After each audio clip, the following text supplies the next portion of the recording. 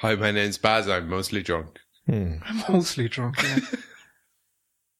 Drosely monk. Started when I was 15. A late starter, some would say. Early others would say. It was good going. I was in docks now when I was 16. Wasn't bad. Termites. I lost my... Excuse me? No. I used to have a British passport, and I lost it in docks, and I've never bothered to reapply. Well, there's no point now, really, is there? What if I want to get into America? Trump's not going to let... Trump and Farage buddies' little passport deal. You know? He invited the Taoiseach over already. Bosom buddies. Did he? Who? Yeah. Trump? Mm-hmm. Yeah, only because he's sucked up to K is before M in the alphabet, so like, the British newspapers are giving out that Enda Kenny got a call before Theresa May. It's like Iraq, Iran, Ireland. Okay. So yeah, how's your touch bars doing? So, again, Baz, you have a habit of missing keynotes because once again, me and Dave were on our own together. What was I doing again? You're working or something. You've gone very serious these days. You had a work night? Or you were travelling? Was I in London? No. Anyway, the point is... I went to a wedding. There we go. There we go. So, Dave, you and I watched the keynote. Yeah. And immediately after, we were pretty bored. So this is 2 for 2. I've missed 2, and you've been bored of both of them. Yeah. So I should just go to all of them. Yeah, Right. I think that'll work. Okay. Yeah. Unless I'm poor at the time. And then if I can't afford something, don't go to these things. Makes perfect sense. So, like, straight after, we were both sort of like, meh, this is... Yeah, again, like leaving out the actual hardware, they spent an inordinate amount of time talking about an app that will never, ever see the light of day this side of the Atlantic. What was it? TV. That, like, aggregates all of your TV programs inside of one app. So, like, I mean, wow. So, like, Sickbeard. Maybe.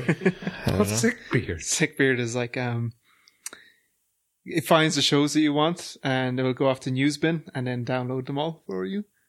It's, I guess, the equivalent of a site that grabs your torrents and stuff for you. So yeah, it started badly, as often they do now. Like, the keynotes have got so long and there's so much filler. Like, clearly this was an event about the Mac. They even used... Shield filler. Shield filler. This is an event about the Mac. They said hello again in the invite. 25 years of the first laptop. They did a really cool video, which I think you missed. I don't know if you've seen it since, where they had every iteration of Apple laptop fly into the screen, and then obviously cool. finish with the new one with the touch bar. So certainly so I think we were just underwhelmed and a bit bored. The reaction online amongst sort of Mac fans and developers was, I would say, extreme disappointment. Yeah. And I think more at what was the seeming abandonment of the Pro segment than with this touch bar in general. I think it was just, if the touch bar was there and the laptop had been fantastic, it'd been what people wanted, bonus. But I think they're kind of, everyone's disappointed that it's not, again, they're like, it's not really a Pro machine. It doesn't have the, everyone's like, great, now I'm a Pro, but I need a bag of dongles with me because I only have USB-C ports. And, I think that seems to be where most people's disappointment is stemming from, not necessarily the touch bar in general. So, like, on that, just to define, like, what a Pro is and what a Pro machine should be. So, we are all, I think, pros in that we make money from our Macs. Like, our Macs are the way we make our living. Yep. And we may not be representative of all professionals, but we are definitely, I think, representatives like some broad spectrum, like Baz, you were talking about doing things like sort of graphic design at work on your Mac. Dave, you do things like screencasts, which isn't maybe heavy video work, but it's video work. Yeah, but I'm screencasting a virtual machine as well on a MacBook Air. Well, yeah, so that's the other thing, is that you use VMs because you're teaching C++.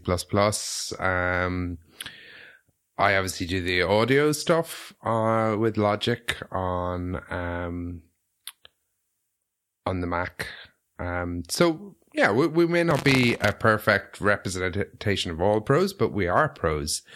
So one of the questions is, are the three, so Apple announced basically 3 new MacBook Pros, a 13-inch without a touch bar, a 13-inch with a touch bar, and a 15-inch. These are Apple's top-of-the-line MacBooks. Do you agree with the sentiment that they aren't truly professional machines? Is 16 gigs of RAM enough for anyone? This is the thing then as well. iPhone 3 gigs of RAM versus Android 6 gig of RAM. iPhone can do more with 3 gigs of RAM, right? Because they're writing the software and they own the hardware together. Is it a case that they can do more with 16 gig of RAM, or as much with 16 gig of RAM? Probably not as much as you could do with 32, but maybe 24. So I definitely agree that this is one thing where it's pointless, and there's an element of pointless number comparison, because I can't remember, it was a relatively recent version of OS 10, maybe Yosemite. Oh, where they compress RAM? Yeah. And that definitely makes a huge difference. I'm not saying it's impossible to kind of run out of RAM. The other thing is these new SSDs are so insanely complicated that before it was RAM was super fast and disk was super slow. That the boundaries between those two things are getting much closer. I'm not saying they're immediately equivalent, but if you think of an old 5500 RPM hard disk, then if you're swapping out, that's clearly a huge performance penalty. Whereas if you're swapping out to a big SSD, it's using 4 PCI Express lanes, that's different. So I don't know. I definitely don't necessarily buy that argument. These aren't true pro machines because of their specs. But they don't have, I guess, a desktop pro machine anymore. The trash can, the Mac Pro. It's still on sale though, isn't it? Yeah, but it's a 3-year-old's hardware. You could argue then if they had the desktop one, and that had 32 gig of RAM, that would be a really good for people who are doing that type of work. You're not really doing video rendering or anything. Yeah, and I mean, sometimes you are doing video rendering on the go. You might be on location somewhere, as I often am, but maybe would it be nice to have for some people? But then again, have you seen the numbers already? They've outsold all other laptops within 5 days or something, whatever that means, but it's selling like hotcakes. Because there's been so many people waiting for Apple to do a MacBook Pro update. But I guess it might be a vocal minority. That vocal minority that really wanted it are the ones kind of going out. Again, usually that's kind of the way, isn't it? It would be nice to have, I guess, for people that wanted it, I think. Yeah, and just we'll talk about Ool later, but Horace Daydew did a talk called "Bitchin' Ain't Switching," and basically it was just about how everyone, Apple's doomed after releasing this, and they're not, and they haven't been, and he's kind of pointed at the time that every time Apple's been doomed, and just the upward curve and the market value and specifically their profit, So and there is a certain segment of people who post a lot online who have wanted for the past, 20 years for Apple to release some sort of Mac MIDI, which is some sort of Mac that has replaceable graphics cards and, everything is modular and you can break it open. And Apple clearly are not and have never been like the first Mac needed a special tool to open it. Like this is And especially when you look at the MacBook 12-inch and stuff, like the crazy stuff they're doing to make that super thin, you know, using every ounce of space in there for batteries, and especially molded batteries, and everything needs to be where it needs to be, because if you're going to start making it modular, well, you need room then to pull things in and out or replace stuff. If they can just cram it all on top of each other, then yeah, they can just make everything smaller, which seems to be their goal. Yeah, right. I'd love to find this old PC Plus magazine that I had years ago, and it had, was it one of the G4 towers?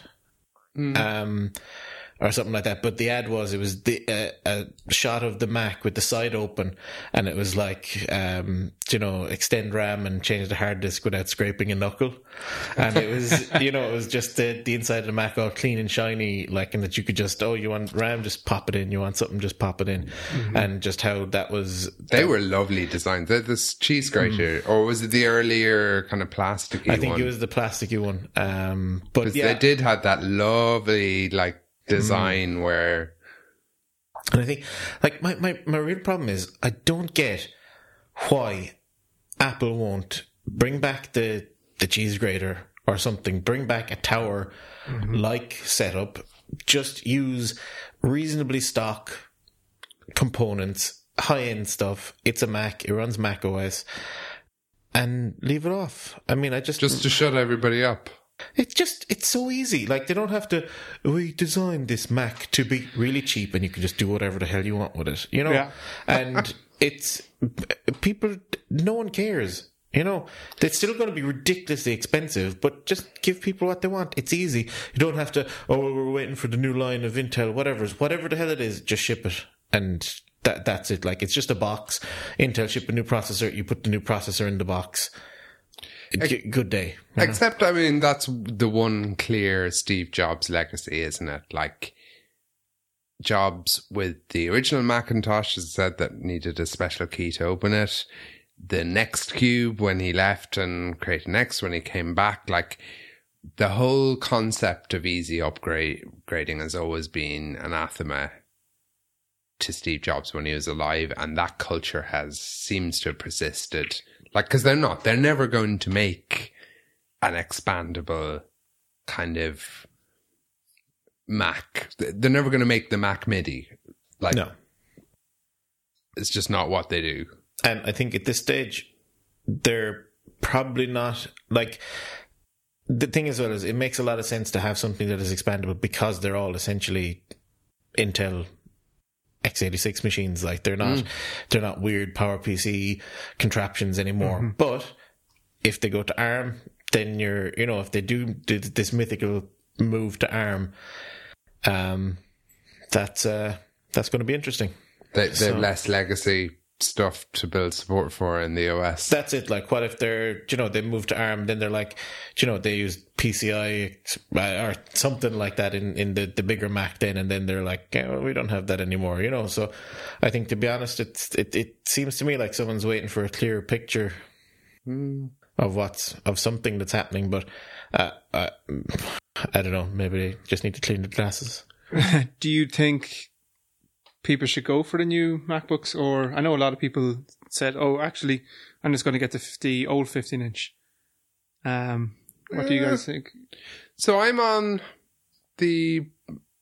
so actually, funny enough, Baz, you and I both had current model MacBook Pros until the announcement. You had the 15-inch for work and I had the 13-inch. Yeah. And the 13-inch they're still selling. So you can still buy it new today. Yeah. I think part of the confusion, Dave, I think part of why we were so despondent after the keynote was about price. Yeah. When we saw the prices, and the prices are very high. And I think particularly they're high in that I do think these are 3 models of MacBook Pros. They're not 2, because the non-touch bar 13-inch is essentially a MacBook Air successor. It uses the same. We talked the last episode about the class of CPU that the MacBook Air uses, and this new MacBook Pro, the one without the touch bar, uses the same class of the class of CPU that needs a fan, but not a very big fan, I guess. Whereas the Touch Bar 13-inch and the 15-inch both use the kind of roughly about 30 watt, the Intel processor that's rated about 30 watts. So I think the lesser MacBook Pro was released at a price point that was a bit closer to 1,000, I think I would have been much less despondent. Yeah, because it's €1,749. Like that's obnoxious. But that's what the Air was.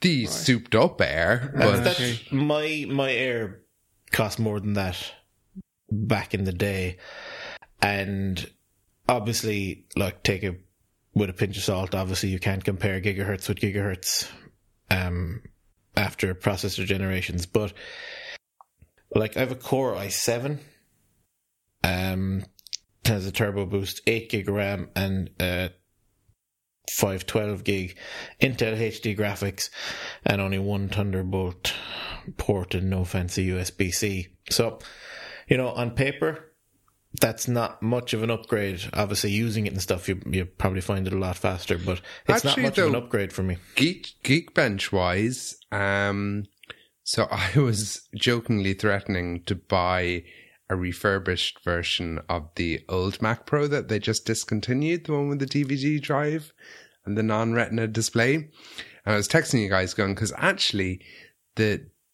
so Apple's laptop lines for the past number of years, certainly going back to when you guys bought your MacBook Airs, they've offered a slower Core i5 version and a faster Core i7 version.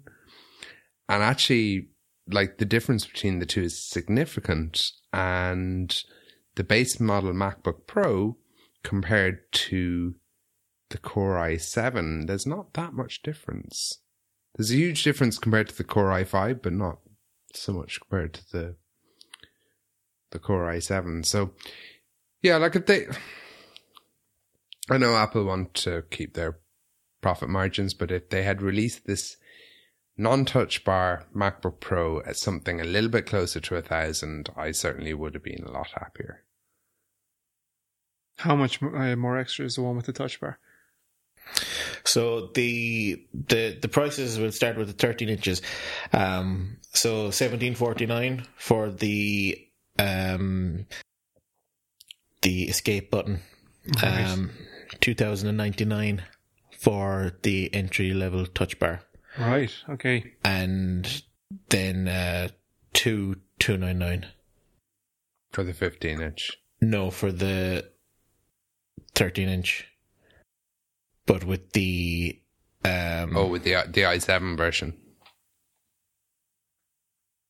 Actually, I helpfully did a little 512 gig of storage. I was like, I can't see any difference between these. I helpfully did a spreadsheet of these and tweeted it and said, we're going to discuss this on the podcast, but of course I can't find it now. Yeah, just go into your media. Uh-huh. So the 15 inches then, obviously, they all have the touch bar. So, ouch. 2,799. Do you think the touch bar is any good? 3,299 for 512 gig of storage. It's interesting the commentary after it. Like I had a sort of a 2-minute look at the documentation for, I think it's NS Touch Bar is the API. Yeah. But the consensus seems to be online that this is something that internally they obviously worked really hard at. Like the API is really good and they spent a lot of time and care doing this. So clearly internally Apple thought this was an absolutely amazing thing. I think it's unproven. For me it sounds a bit gimmicky. I'm not sure I want to be looking down at my keyboard. That's not how I work. What do you guys think? Well, again, I think like the looking part is fine. You're probably not going to be looking at that much if you're interacting with it. If it's something that you can just swipe along and you still keep your eyes on the screen, it's so dependent on context that it's hard to make any judgment calls without having used one for a considerable amount of time, and actually in kind of integrating it into your actual workflow in some ways. I think it is interesting though, because I think in one of the previous podcasts we talked about how we might see an ARM processor integrated into the Macs. Yeah. And here we are now. Obviously, look, ARM is everywhere. It's probably in the controllers for the disk drive and everything, but something that's essentially user facing. They've brought the secure enclave and the ARM chip and all onto this for the Touch ID, so they're essentially bringing features directly from the phone and the watch hardware over to the Mac hardware wise, which is something that I haven't seen them do before. Now obviously it was much easier to just drop that chip in there than to re-engineer it for x86 or whatever, but it is interesting. So the ARM chip doesn't run the code for the touch bar, obviously, but it's responsible for displaying the graphics. Kind of in the same way as the watch is, the iPhone is kind of responsible for displaying a lot of, or at least the first gen one was. Very interesting approach to it. Yeah, and I guess at least that's a justification for the price, like that in essence you've got like a full Apple Watch inside in your Mac. Just don't go swimming with it. So I don't know. My attitude towards these Macs has slightly softened over time. I am actually a little bit excited about these new ports. USB-C. Mm-hmm. Even though there are going to be dongles in our future. Someone's going to come up with some elegant solutions to them. Hopefully. Yeah, like I tweeted a photo. I find myself using 7 ports on my MacBook Pro at once, and I just like randomly noticed, and it's because I put in an SSD card, and I tweeted going like, okay, so I'm using 7 ports at the moment. Mm-hmm. The maximum I can get is 4 if I replace my MacBook Pro, which I've known. So I'm just looking at the photos. So I was using MagSafe, 2 external monitors. So that was my 2 Thunderbolt ports. USB was actually going to a hub, but it's only for my keyboard. Headphones. So that's 5. A USB cable for my phone because I was testing an app. A 6, and then the 7th was my SD card. Wow. So you're already within that world then at the moment. Yeah, so to go down to 4. Technically 5 if you're counting headphones. Mm-hmm. Yeah, okay, fair enough. But I think yes, there is a lot of confusion about USB-C, because they're sending Thunderbolt over USB-C. We're going to have this constant confusion in the future about... So I've seen that already then, a few of the dongles. It's like the MacBook uses, was it USB 3.2? Oh God, it's and then worse. some of the dongles are 3.1, Generation 1 and Generation 2. It's insanely confusing. But then these dongles that people are advertising, they're not up to date, so you're not getting the speed updates probably. You're probably going to forfeit some of the speed. Good example, and we'll probably talk about this later in terms of Apple exiting the display market. So Apple announced 2 displays made by LG, but apparently Apple have incorporated a 4K and a 5K display. The smaller 4K display works with the MacBook. So they're both USB-C displays. The smaller one works with the MacBook, so it's not Thunderbolt. But the smaller display only gives you USB 2 ports on the back of the monitor, and there's no camera and stuff. The bigger display, the 5K display, is actually Thunderbolt over USB-C, so the ports look identical. Mm-hmm. The bigger display will only work with the newer computers. The smaller display will also work with the older laptop. And the bigger display does 5K, it does USB 3, so it's a USB 3 port, and there's also a camera and speakers. I'm just going to wait till Monster bring out the gold-plated ones. And they'll sort it for me. With anti-static shielding on them. Yeah, that's it. That is the thing that I'm looking forward to, though, is the 5K screen. Eventually getting to that. I have a 2K screen, I guess, at the moment. Yeah. It's really, really nice. But just having, I guess, more real estate space, having more things on screen. Yeah, I think just about the upgrade to the laptop. My MacBook Air doesn't have a retina screen. Yeah. And to be honest, I didn't even, like, obviously I noticed it, but I kind of want one now. Well, the joke before that, Apple were taking so long with the upgrades that our eyesight was failing faster than... I don't notice a huge amount of difference between my retina screen Mac and my Mac Air. But just in work, having the cinema display, just having more space on screen to have stuff side by side, or have multiple windows open at the same time next to each other is nice. But having that in 5K, woo. So interesting. I guess the other interesting thing that happened after the announcement is that Apple, possibly as a response to the backlash or perceived backlash online, temporarily slashed prices of a load of accessories designed to plug into this new MacBook Pro, including the monitors. Yep. There was a huge, is this a 25% price cut in these new displays, which kind of turned them from being unaffordable to being, maybe I could stretch for them. Well, one good thing I do have to say is my boss bought so we did get a MacBook Pro inside and work for a new employee, and a boss had bought a dongle, and then they had announced the price drop. And one good thing Apple did was, I know in a few places I read, you can get a refund by emailing them. They emailed straight away and just said, "Sweet, you bought this. The price has actually gone down, so we're going to refund you whatever the extra is or the difference is." So kind of hats off at least for that. People who had gone out probably and bought straight away, they were getting refunded as well. I'm being told about it. So, Baz, you mentioned you have actually sort of this new MacBook Pro that you're getting to work. Yeah. So I've literally held it for about 5 seconds. Right. So any first impressions?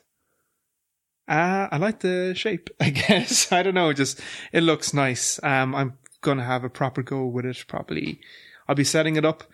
So maybe tomorrow or next week, I'll have a proper go with it. And probably in the next podcast, I'll give a better valuation. Immediately, the buttons feel shallower. Just quickly tap down, they feel shallower. I didn't even turn the thing on. I haven't seen the screen on it.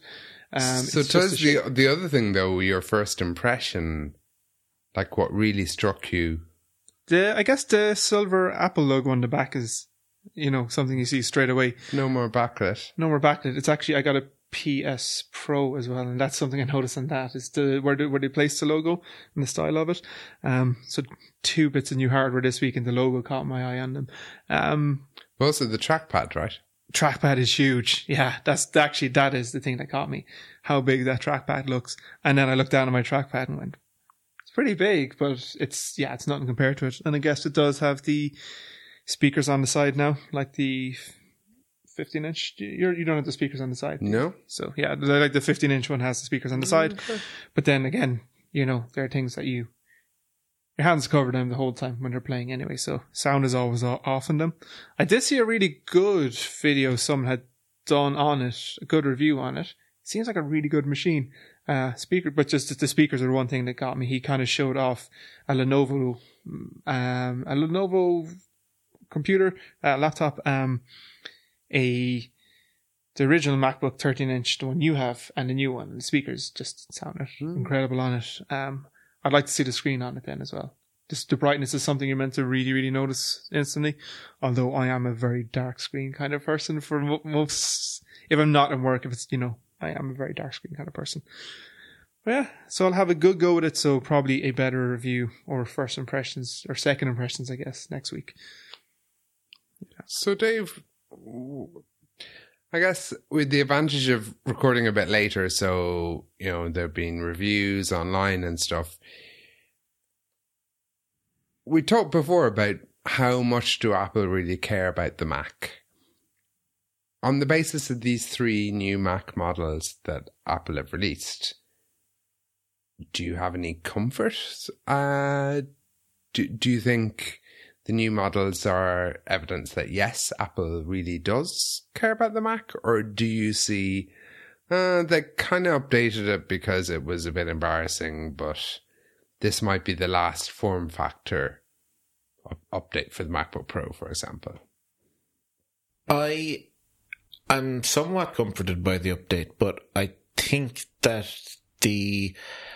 unfortunately, where Apple are going with it, but while still being very serious about it, is very different to where some of the consumers are.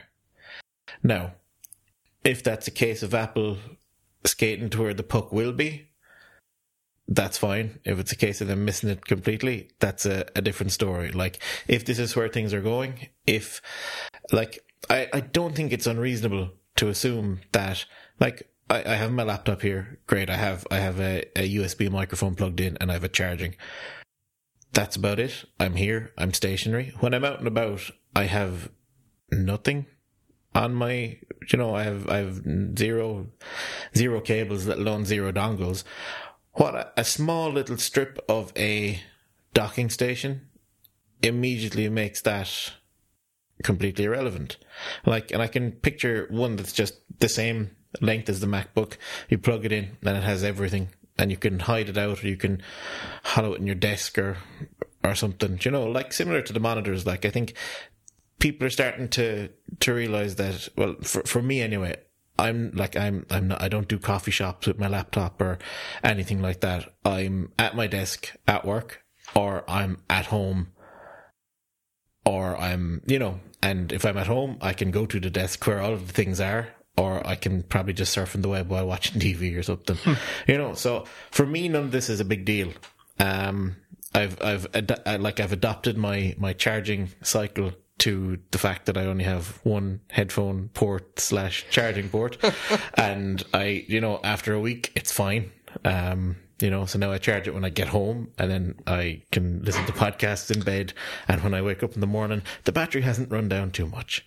So I think it's going to be something like that. You're like I'm never randomly somewhere that I have to plug in a load of stuff without thinking about it. Like, if I wanted that, I'd buy some big ass Lenovo with 74 ports, that weighed 8 pounds and,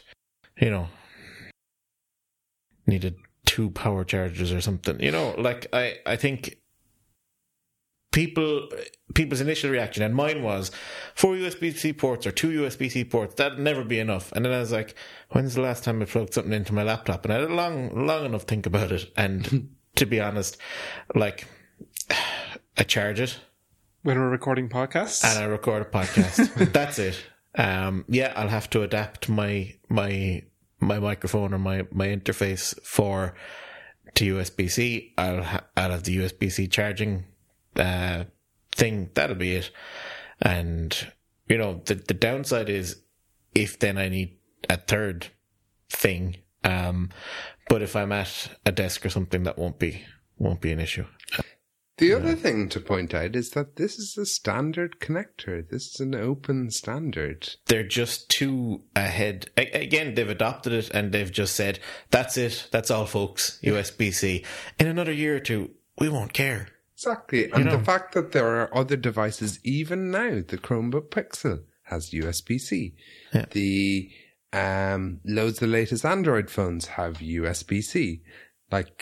So clearly this isn't going to be a kind of something like Thunderbolt where it was just Apple and it was theoretically a standard, but nobody else was really like FireWire, I guess, where, some Sony laptops implemented it, but it was really an Apple ecosystem standard. At the very minimum, we'll get USB-C.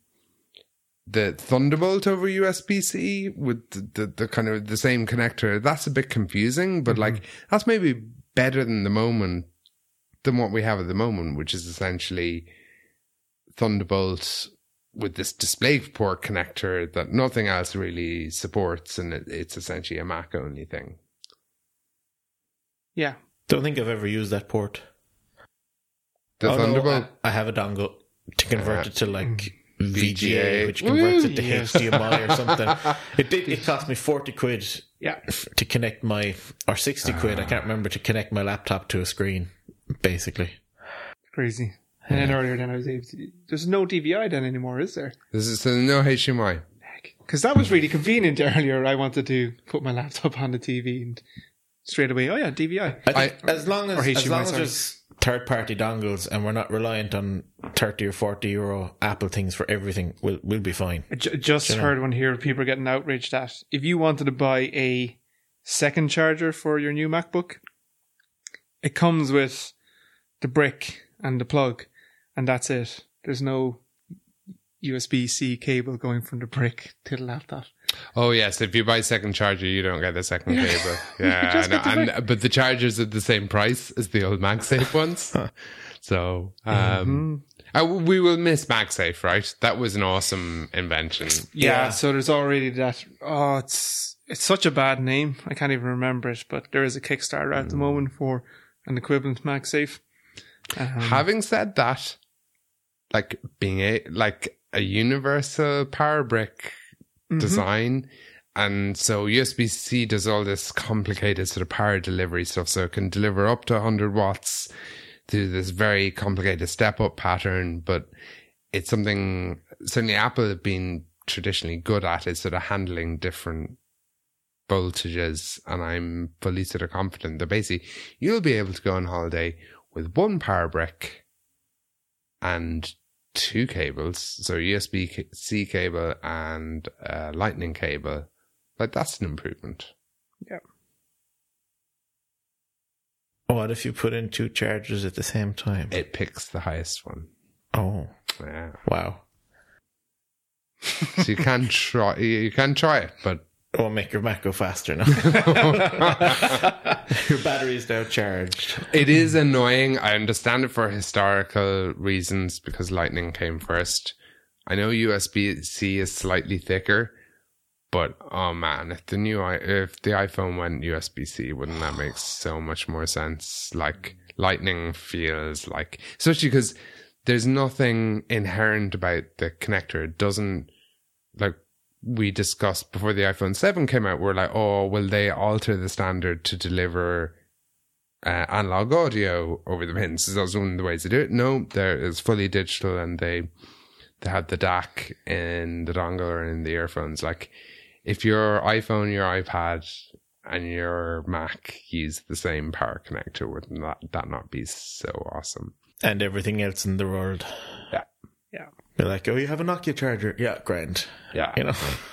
This is it. And like, presumably it's going to converge in USB-C pretty quick. Like, I think we probably get, like, is USB-C it?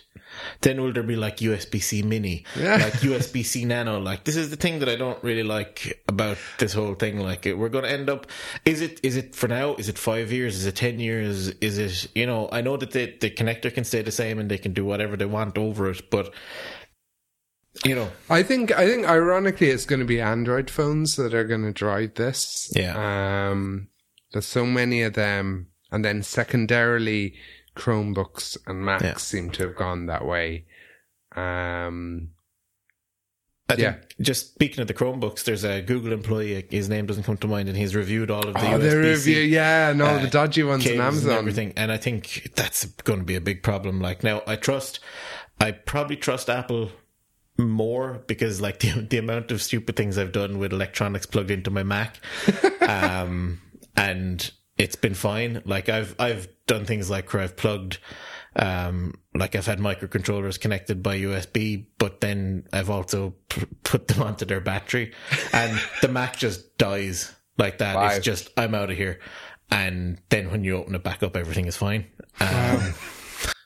But and Dave's Mac lived happily ever after. Yeah, I was like pure panic. Like, a student 51 ways to kill your That's Mac. it. Like, I mean, a student came up to me and he was like, "Can I just do Arduino yoke on that?" Yeah, he'd sit at the battery connected, plugged in, just bang, Mac gone. And I was kind of like, "Yeah, can you give me like 5 minutes?" But then, literally, I just opened it, I closed the lid, opened it up again, and it was fine. It was a clean boot, but like, it was just out of here. And Apple have been historically good at things like designing power bricks and the comparisons between the counterfeit ones and the And suing people selling counterfeit ones on Amazon. Yeah, that was scary as well. Amazon themselves were selling dodgy.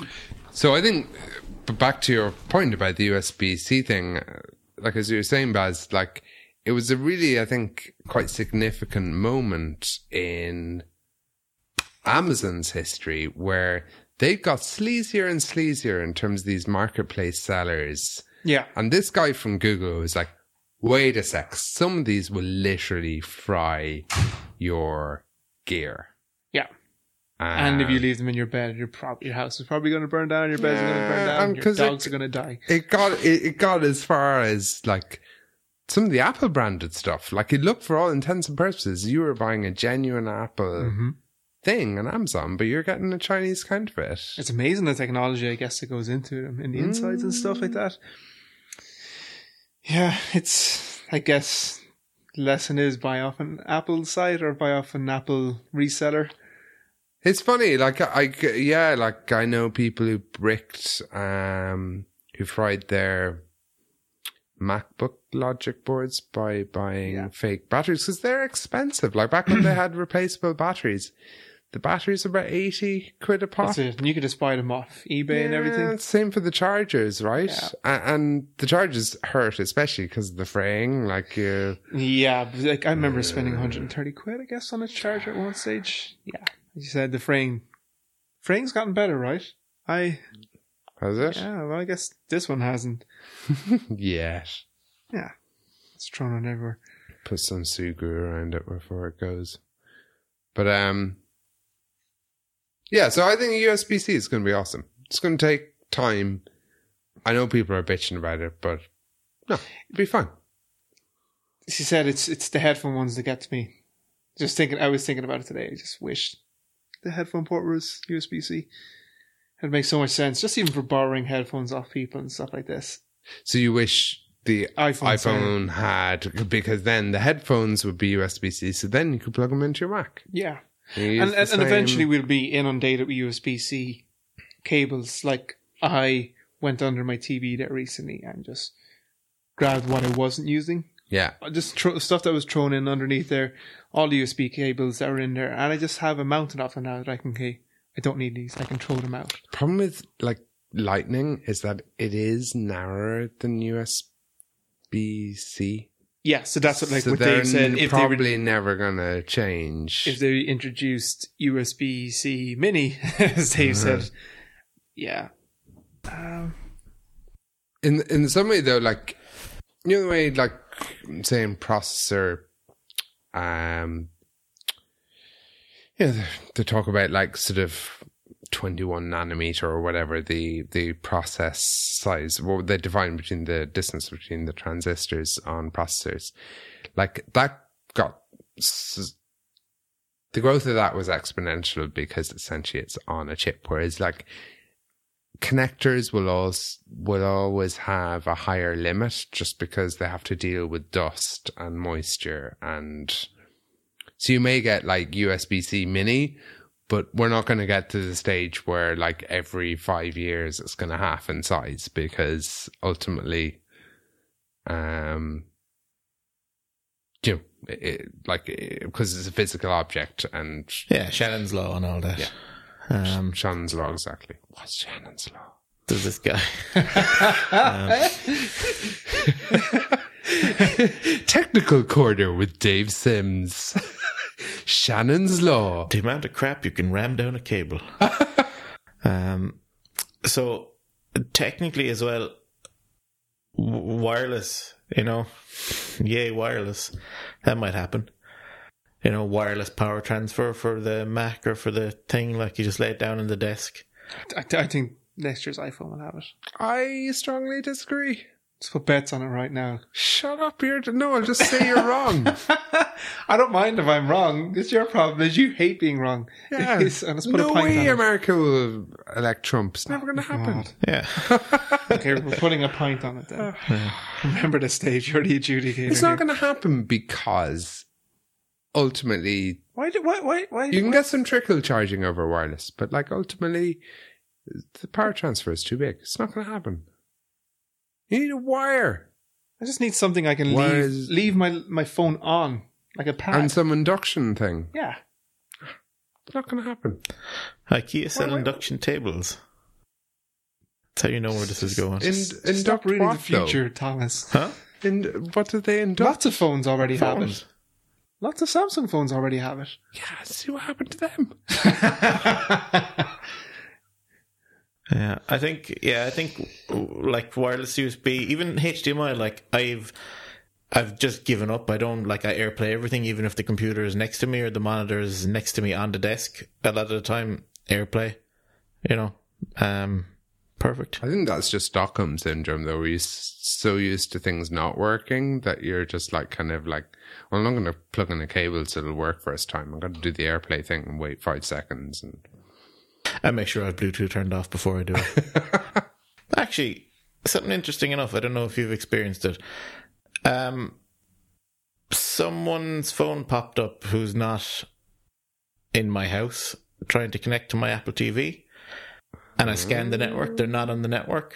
So obviously it's Bluetooth, but I don't see it on Bluetooth on my phone. So I'm like, how did they see it? Did you tap allow for the crack?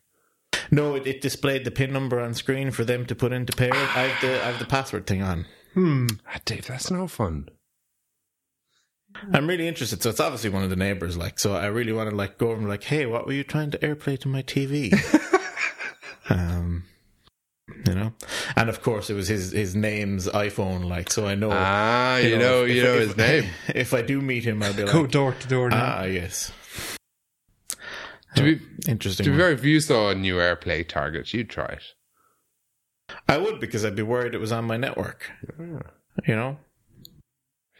So last week I was stuck in Limerick, and you two were mixing with the rich and famous, anyway, at the UL conference in Killarney. Yeah, it was pretty good. It's pretty good. Yeah. My first time going, so I guess it... And David, it's your second time, so you went last year as well. Yep. Yeah, so it was on a bit later this year originally, or normally they have it on in April every year, so it was on because one of the organisers, his wife had a kid. They postponed it, but spoilers, it's on in April again. So it's on very, very soon, the next one. So it's kind of impressive that this is a big conference in the kind of an international conference. Yeah, an Apple-focused conference that is internationally significant. There's people from all over the world. You guys are talking to people from the States, from Canada, from Germany, all over the world. So yeah, fair play to the guys. It really is a sort of, this is their 5th year, I think. 5th year going, yeah. Still going strong. As I said, we're organising a new one. I guess a good thing about it is it was on in the Europe Hotel down in Killarney, which is unreal. It's a beautiful setting, I guess, to have it in. It's a great draw, I guess, for a lot of international people, as well as having a conference. It's somewhere just so beautiful. It's kind of picturesque Ireland. That view, that view. I should probably give you a photo to put up with the notes or something. One of the ones I've taken. Yeah, I think as well as me being jealous, our listeners should also feel the jealousy that I feel. The weather was perfect there as well, for us. These beautiful sunsets and sunrises. But it's on, I guess, that's a great thing. It's on in the hotel and everyone is there. It's not as if you're going to a conference hall or, you're in one part of a city and you're going to another part of a city where this can happen. A lot of places, you're not traveling. You're just kind of in the hotel or near the hotel, across the road from the hotel. Across the road from the hotel. But you know what I mean? It's kind of, you can be in there and you're never too far away from where you're staying and stuff. So these things can go on then late into the night and stuff like that, or they can start early in the morning. And even, I guess the good thing about UL is if you want to pay for it, you can have the night before the conference. We can all travel down in a train from Dublin. And they had a Halloween. They had a Halloween party. Yeah. And then they have a night after. So you haven't really even talked about the conference, but I guess this is the setting that it's in. This is what makes it kind of even unique for me. I've never been to something like this where it's intimate, I guess. And there's dinners and lunches and there's dinners, fancy dinners. It's a 5-star hotel as well, so it's all high class. people, when people call you sir, and you should not be called sir. People And you look behind you and you're like, Who did that guy there? I think he's talking to you. So for the benefit, not only for me, but for other people listening who didn't get to go, do you guys want to talk about like some of your personal highlights, like what you really enjoyed? Yeah, I think there was a lot there. Yeah, so much. And it's kind of, even now a week after, it's hard to remember everything. But I think one of the main highlights, I think, is just like you're sitting down at the table and then there's people join that you don't know who they are. You get talking and you realize, oh, they're from Google in New York, or they're from, they're... Oh yeah, we did meet a guy from Google in New York. They're people who are iOS developers. They're people who are doing the same thing as you. There seemed to be to be honest, I think OOL probably isn't the right name for the conference anymore. Like, there was very little to do with Apple, even though it was called Think Different. Mm-hmm. It is kind of more about like an Apple slant on things, but it almost seems like it's more of a podcast conference than an Apple conference, because like you've OOL Radio as well, and you've Jason Snell, you've Mike Hurley, you've you had David Smith doing the keynote on the first day, and they're all, a lot of these people are known as podcasters, maybe more so than. So did either of you do the embarrassing thing? So I did this just this week. I travelled up to Dublin for the X-Cake meetup. And a podcast that I guess should give a bit of a shout out to, the Verbose podcast, which is 3 Dublin-based iOS developers. Mm-hmm. And 2 of them were at the meetup, Carl Monaghan and Liam Dunn.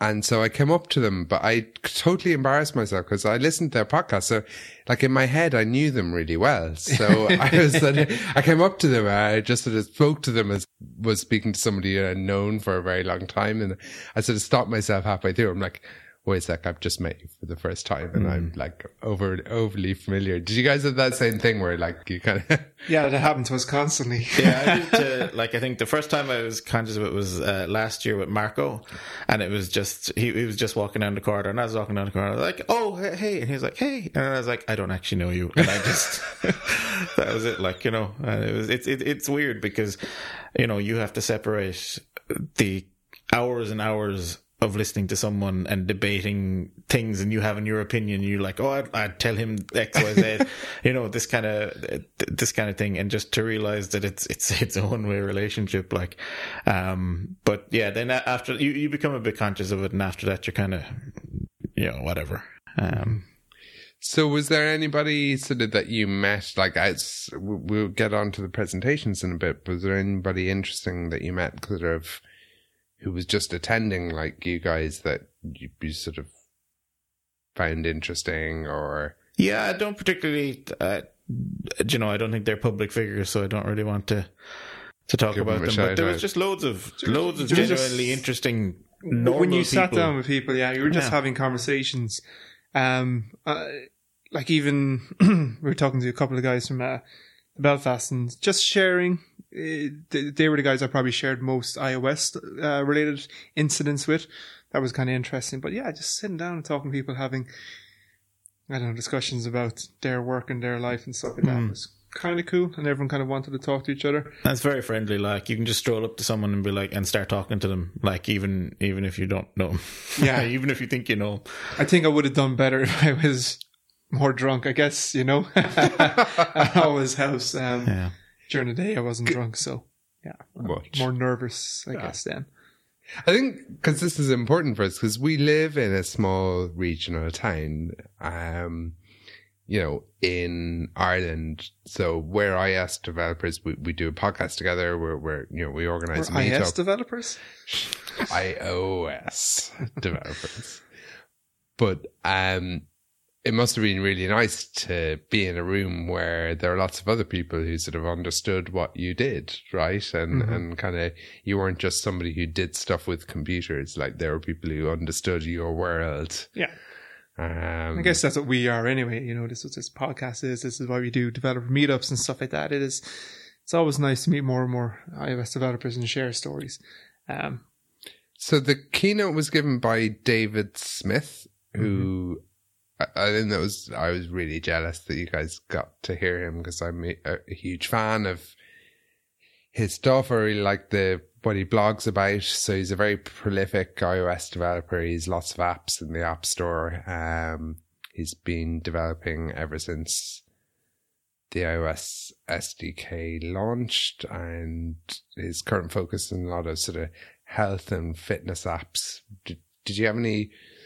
What were your takeaways from his sort of speech? I suppose to sum up his speech, obviously with a lot less nuance and insight than he gave in person, the topic of the conference, or the theme that they wanted people to speak on, was think different. So he talked about how thinking too much like Apple in the early days of making his apps, or until recently perhaps, kind of constrained him, and that in his quest for making things perfect, he didn't want to put ads in his apps because it wasn't what Apple would do. But then unfortunately, like the kind of the harsh realities of the App Store kicked in, and he said that he really does not like apps, but his users don't mind. And that was it, just to think different about, like you think Apple are thinking different, but it's more about just not, I suppose just not being too rigid with what you. Yeah. So that prompted a discussion, I guess, between us, where I kind of said, well, if we decide, that game that we were working on recently, if you decide to put it out, let's just put ads in it. Yeah. You can have an in-app purchase to remove them, and people we know we can give them free. I guess now we can give them free in-app purchases. Spoiler alert, Baz is working on a game. Don't Did we never tell talk anyone. about this? No, it's actually secret. No, we have talked about this. No, you haven't. I don't know. I can't remember. I can't distinguish what happens in a podcast and what happens anyway, in we real can talk life. about it later anyway. Yeah. But it was just interesting, because any app I've really worked on in the last few years has not to be making money. Has not to make money, I guess, that way. It's someone's paid you to make an app, or you made an app. I guess one of the apps I worked on was a telephony app where people bought credit to make phone calls on it or send messages. So yeah, I hadn't thought about it, but I thought, why not? Like, just throw it in there, because his graphs were the money he used to make when the App Store started, from paying for apps, and how that went down, and then having ads in his apps, and how that graph started going upwards. It probably didn't reach the heights of the money he was making towards the start of that app, Gold Rush, but it was decent. Yeah, I think one of his slides was, if you want to make money on the App Store, don't. Yeah.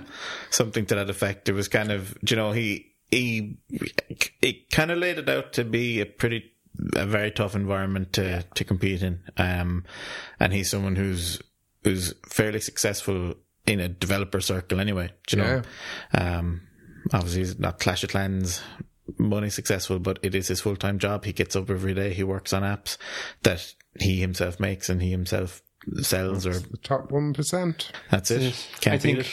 enough money to buy an Apple TV would be pretty fine, yeah. Buy more Apple products, just enough. The Magic Touch Bar, which I can plug into my existing MacBook. I think I saw Stephen Troughton Smith, and he just had he had his keyboard on top of his iPad, and his iPad is just poking out down the bottom, so he has the trackpad down there.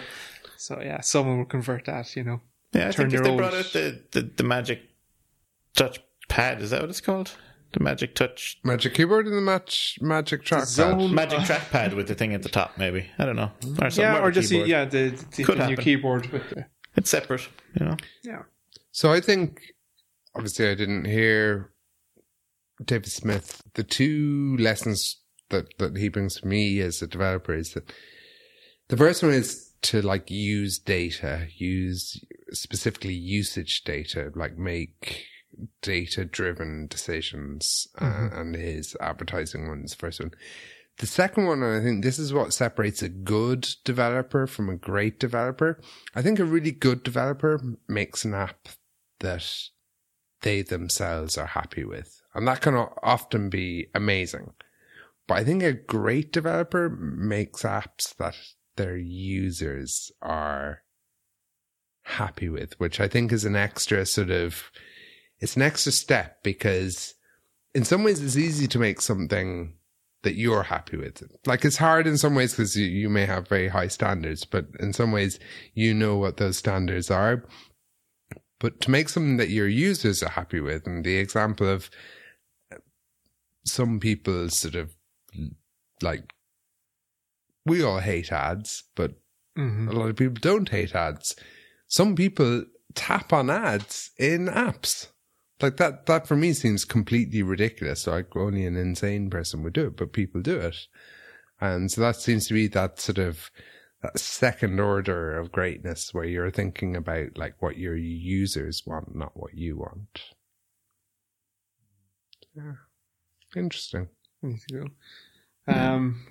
Just two things briefly I talk about. Sorry, Sally Shepherd's talk that we went to. It was the augmenting the senses, building empathy for accessibility. This is one where he strapped phones to your head, VR goggles and stuff. So it was learning to use your phone if you had glaucoma or cataracts or all these different eye defects, and how the accessibility features in the phone are. They're really, really good. That was just an interesting one. And the other one I want to talk about quickly was the escape the room that we did. Yeah. Victory for Limerick, apparently. Yeah, because we were one of the only two teams that got out. In fairness, we had gone in and we did quite well. But, you know, the time limit being the time limit, we didn't escape. So we just ended up, it was kind of a bit of a crack. We were all hanging around outside the window, kind of going, oh, there's another time we can go back in. And we had kind of formed a bit of a super group of, you know, we had pitched, or you kind of gotten all our ideas together. There was information there that I'd missed out, and, you know, there's information over there that we'd missed out, or we could contribute information that other people missed out, and we combined it. And I think we completed it in 5 minutes, was it? The second time, yeah. The second time. So that was really good fun. Interesting fact from the UL podcast, because I listen back. The guy who created the Escape the Room. So this is a game where basically you're locked inside a room and there are some physical puzzles that you have to solve to escape it. Clifford, I think his name is. Chadwick, sorry. He's never actually played an Escape the Room game himself. No way. He just got in. He lives in England. He's shortly moving to Canada. But it sounded really impressive. Like, I guess that's what we wanted to do. We'd never played one, but we had visions of making one at a time. So I guess that's my first one. It was very, very clever, really well done. Yeah. Very funny. So I guess the storyline was that this is an Apple design studio. Yeah, so you get to go in and see their new products, but you got to get out of there. But the whole thing is that the keypad is in beta, so it doesn't work. You can't get out of it. The manual override removal kind of latch. There's a lever. Yeah. It's too... It's sticky. It's too sticky. You know, you need... He goes... He's like, I tried pulling on it, but I can't. He goes, but Bob Mansfield can. Bob Mansfield can. So it's like there was a really good narrative behind it. There was a story that like made sense. It was very clever. It was very, very clever. I suppose there was one subset of the problem, which I suppose ties into your wanting for Apple keyboards. They had an Apple 30? Extended keyboard 3 or something, and they had remapped the keys, so they'd physically moved the keys and remapped it. So what you saw is what you typed, but in a totally, as Baz said, aplurty keyboard layout, and you had to type in the quick brown fox jumps over the lazy dog. Oh wow! Which made that you had to use every letter of the alphabet. It was insanely difficult. Like I gave almost the first full session trying to get it. Unfortunately, I kind of halfway through went, someone else try, and then when I went back, I got so close. I got within 3 characters of the end, but only 2 people managed to actually do it. do it in the whole of the Wow. of Ool. And I don't know if any of them were on the winning teams, which is I don't think funny. so. So basically, this is just like all the keys were there. All you had to do was type them out. Yeah. But And only two the time people limit could was do it. really small. I in kind of 20 seconds. 20 okay, seconds. wow. I find it funny because the first time we were in there, I had the notion it's like, we all need to get around this. We all need to take a word. And so we all there was 6 of us at this keyboard. But we weren't the only people that thought of this. I've heard on other podcasts of people that were there and from other people that were there, like this was everyone's idea was all of us take a word and stand on the keyboard and do it. But it's too, we kind of got to the quick brown fox and everyone said, no one took jump or something. Yeah, or the person who took didn't realize that they were in there twice and they'd wandered off. Yeah, so it was hilarious. Isn't it this like the best type of gaming though, where like it's revealed, like you gain some deeper insight about something. Yeah, no, it was amazingly fun. There was and funny dongle related problems. Yeah, I'll also give you. It's on my Twitter feed at Baz Taylor. If you look at my media, there's a massive, huge dongle. So it was the Apple TV Mini, and the connector to get it to plug into HDMI required about 10 different extensions. There was literally a bag of dongles on the floor. Yeah, Wow. So I saw your tweet and I was trying to count, like there was DVI and there was... Some of them were stuck together, but then I guess there was an Apple Watch and the wristband on the Apple Watch was like 2 or 3 of them connected together, which is quite funny. Oh, wow. So you had to combine, it was just by luck I stumbled across the wires. Like they were on this chair hidden under the desk and you had to find stuff in a suitcase, and eventually there was a lock that took your face. It was face recognition padlock. And you had to dress up like Steve Jobs to get into it. So one of the puzzles led to you getting a pair of spectacles, and then you could put on, I don't know if you needed the polo neck, but Jeremy, who we did it with, threw on the polo neck. He was gung-ho, and it revealed then inside it the eye strength suit was the eye. I don't know. It was a big muscle body foam latex thing that you had to put on, and then you were strong enough then to pull down the lever. So yeah, we kind of did it in 5 minutes, and we know we cheated. We didn't cheat. we just did it rumors twice. up in Dublin that there was accusations of cheating. So I think to those uphold accusations that the everyone honour- cheated though, because I think the other team that got it was Jason Snell and Mike Curley and them, and I heard someone talking about them Cheating. cheating. Yeah. But I think it must. It's So basically, this podcast contains the only clean winners of Escape the Room 2016. no. I'm trying to engineer fake controversy here. Yeah, I don't know. See, it was funny. Like all the puzzles revealed numbers, and there was an iPod somewhere, and the email in the iPod told you had to multiply all these numbers together. So the number I had was 4554, and all we were waiting on was for Dave to finish the keyboard thing, and then it would reveal So it's a number of based balloons. So you multiply 4554 by the number of balloons to open this keypad lock. And I went to the keypad lock and went, oh, there's only 4 numbers on it, so it's got to be 4554 or 9, Double it, yeah. whatever it is by 2. So it was 4554. So I guess when you finished the keyboard, you saw 1 balloon. So I'm imagining anyway, and we opened it up and we found Steve Jobs glasses in it. Well, yeah, it was fun. Dave, would you be inspired to give a talk on anything if you went back another year? I would, yeah. It depends. Like, I mean, some of the talks were a bit over my head this year. I think they were very kind of abstract motivational, which I think a lot of people seem to get a lot of stuff out of it. But You were travelling from Limerick in November from the rain, so maybe your abstract motivational yeah.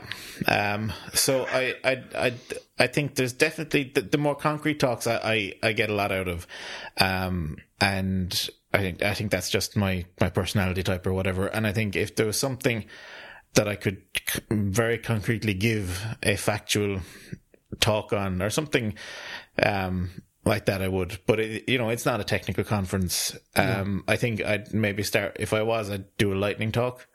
They were definitely one of the highlights. They were hilarious. Absolutely hilarious. How long were they?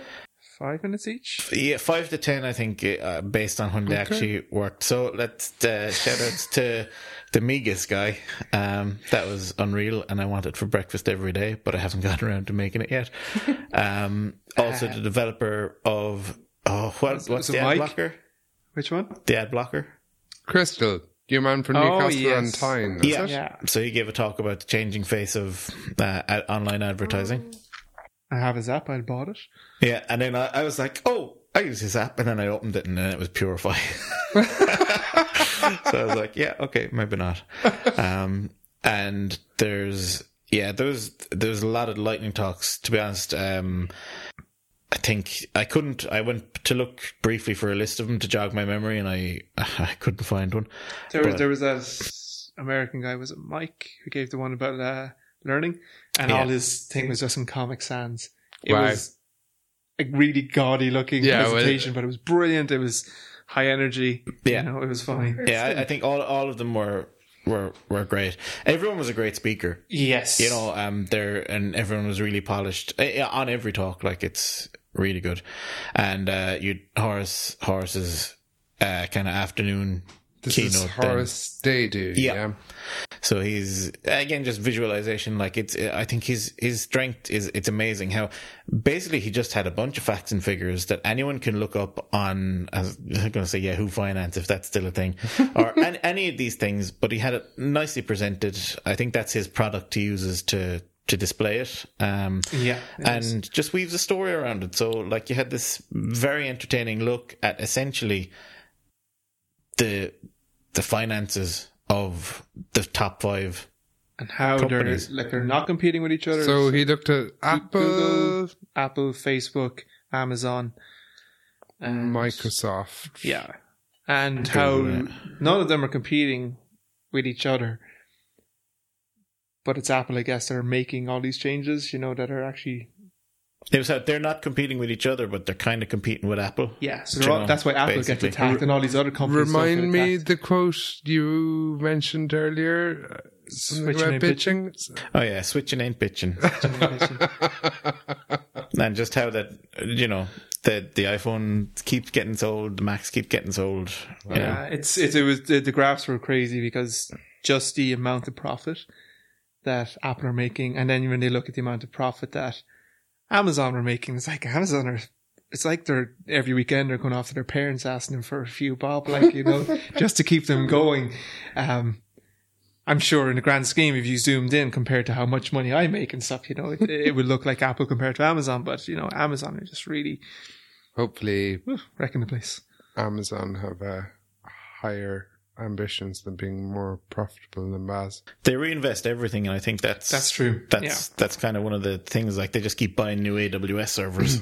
That's your problem, Baz. You're spending all your money on drink and gadgets. I'm drinking a glass of water here. You need to reinvest it in yourself. Huh? You're buying your PSVR and your PS Pro. Yeah, they're Christmas to invest it. Yeah, so I'm stopping spending. I think the banquet the dinner on the second night was really cool as well, because you just have to kind of wander around and find a seat, and people kind of wander up and they're like, hey, I need the seat taken, and you end up we were sitting next to someone who did a lightning talk. We were sitting opposite speaker, and we were sitting next to someone who did the special feature. Sweet. So I think that was great, and it was brilliant to speak with all of them.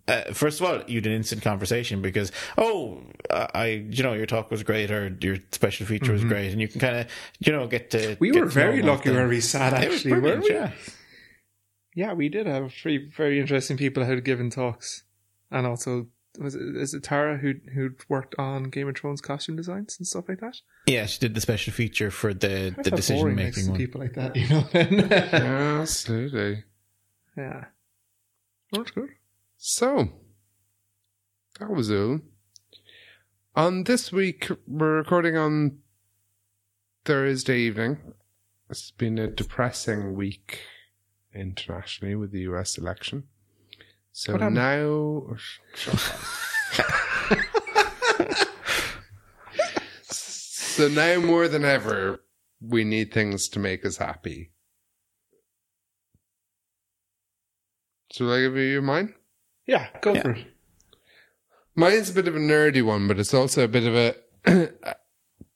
I guess, a teaser for our next episode. So we got a bit of feedback last week from a listener, Alan Gill, who wanted to talk to us about how to get into app development. And my thing that's making me happy this week is related to it, in that so we talked before in this podcast about Swift, the language that Apple released 2 years ago. And I have been trying to sort of do all my projects in Swift over the past 2 months. But I am giving a talk from when we record on Saturday in 2 days' time, and I'm giving it in Objective-C. And actually the thing that is making me happy is Objective-C.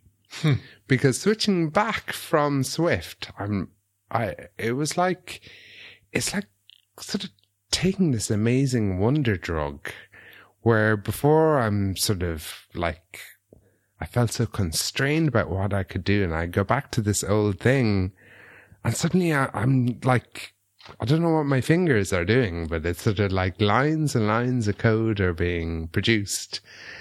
The other reason it's making me happy is I texted you guys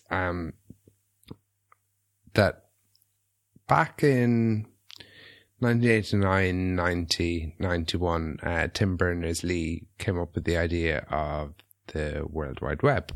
And he had a Next Cube in his office at the time, which is Next being the company that Steve Jobs founded after he left Apple. And so basically the first version, the first World Wide Web browser was written in Objective-C, and sharing with you guys the source code is available online, and we'll post a link to it. And I suppose it's just a reminder of what a powerful language it is, and I guess the power of the frameworks that we have inherited. So yeah, this old thing that was invented before Java is still making me happy even today. Very cool. I'll piggyback on that one. And so I haven't had the opportunity really to use Swift for anything, but I've read the book, I've bought video tutorials, I haven't watched them. But it was a post I came across, and it was a build your own compiler in Swift, and it's a tiny little playground that goes through the lexing, parsing and interpretation of a small little Lisp-like language in Swift. So I just came across it on Hacker News. I can't remember any of the details of it at this point in time. I did when I decided it was what was making me happy this week. But sure, I'll pop a link in the show notes. The title of our last episode was "I'm not going to develop my own operating system," and the joke was that actually in the episode you followed that with, "Oh wait, I might." Yeah. Slippery slope, Dave. Yeah. Well, first I have to write my own compiler, you see.